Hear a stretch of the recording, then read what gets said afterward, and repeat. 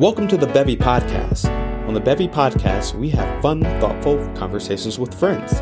Pull a seat up to the table. Come chill with us. What's up? It is day 19 of the Gratitude Challenge. It's also Juneteenth. Happy Juneteenth. And so today we celebrate Juneteenth.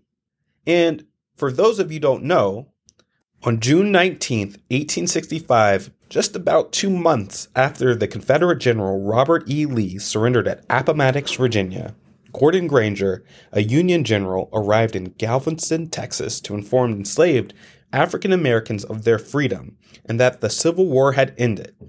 General Granger's announcement put into effect the Emancipation Proclamation, which had been issued nearly 2.5 years earlier on January 1st, 1863 by President Abraham Lincoln.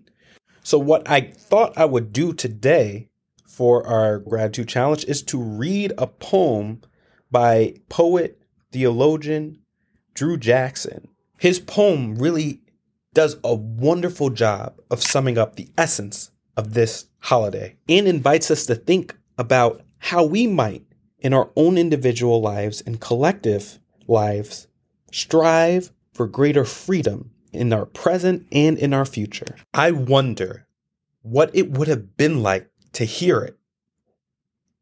The war has ceased. You're free.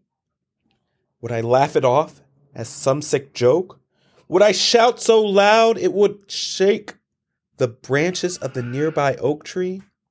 Would my feet start moving with uncontrollable glee? Would my legs start running straight toward the golden sun?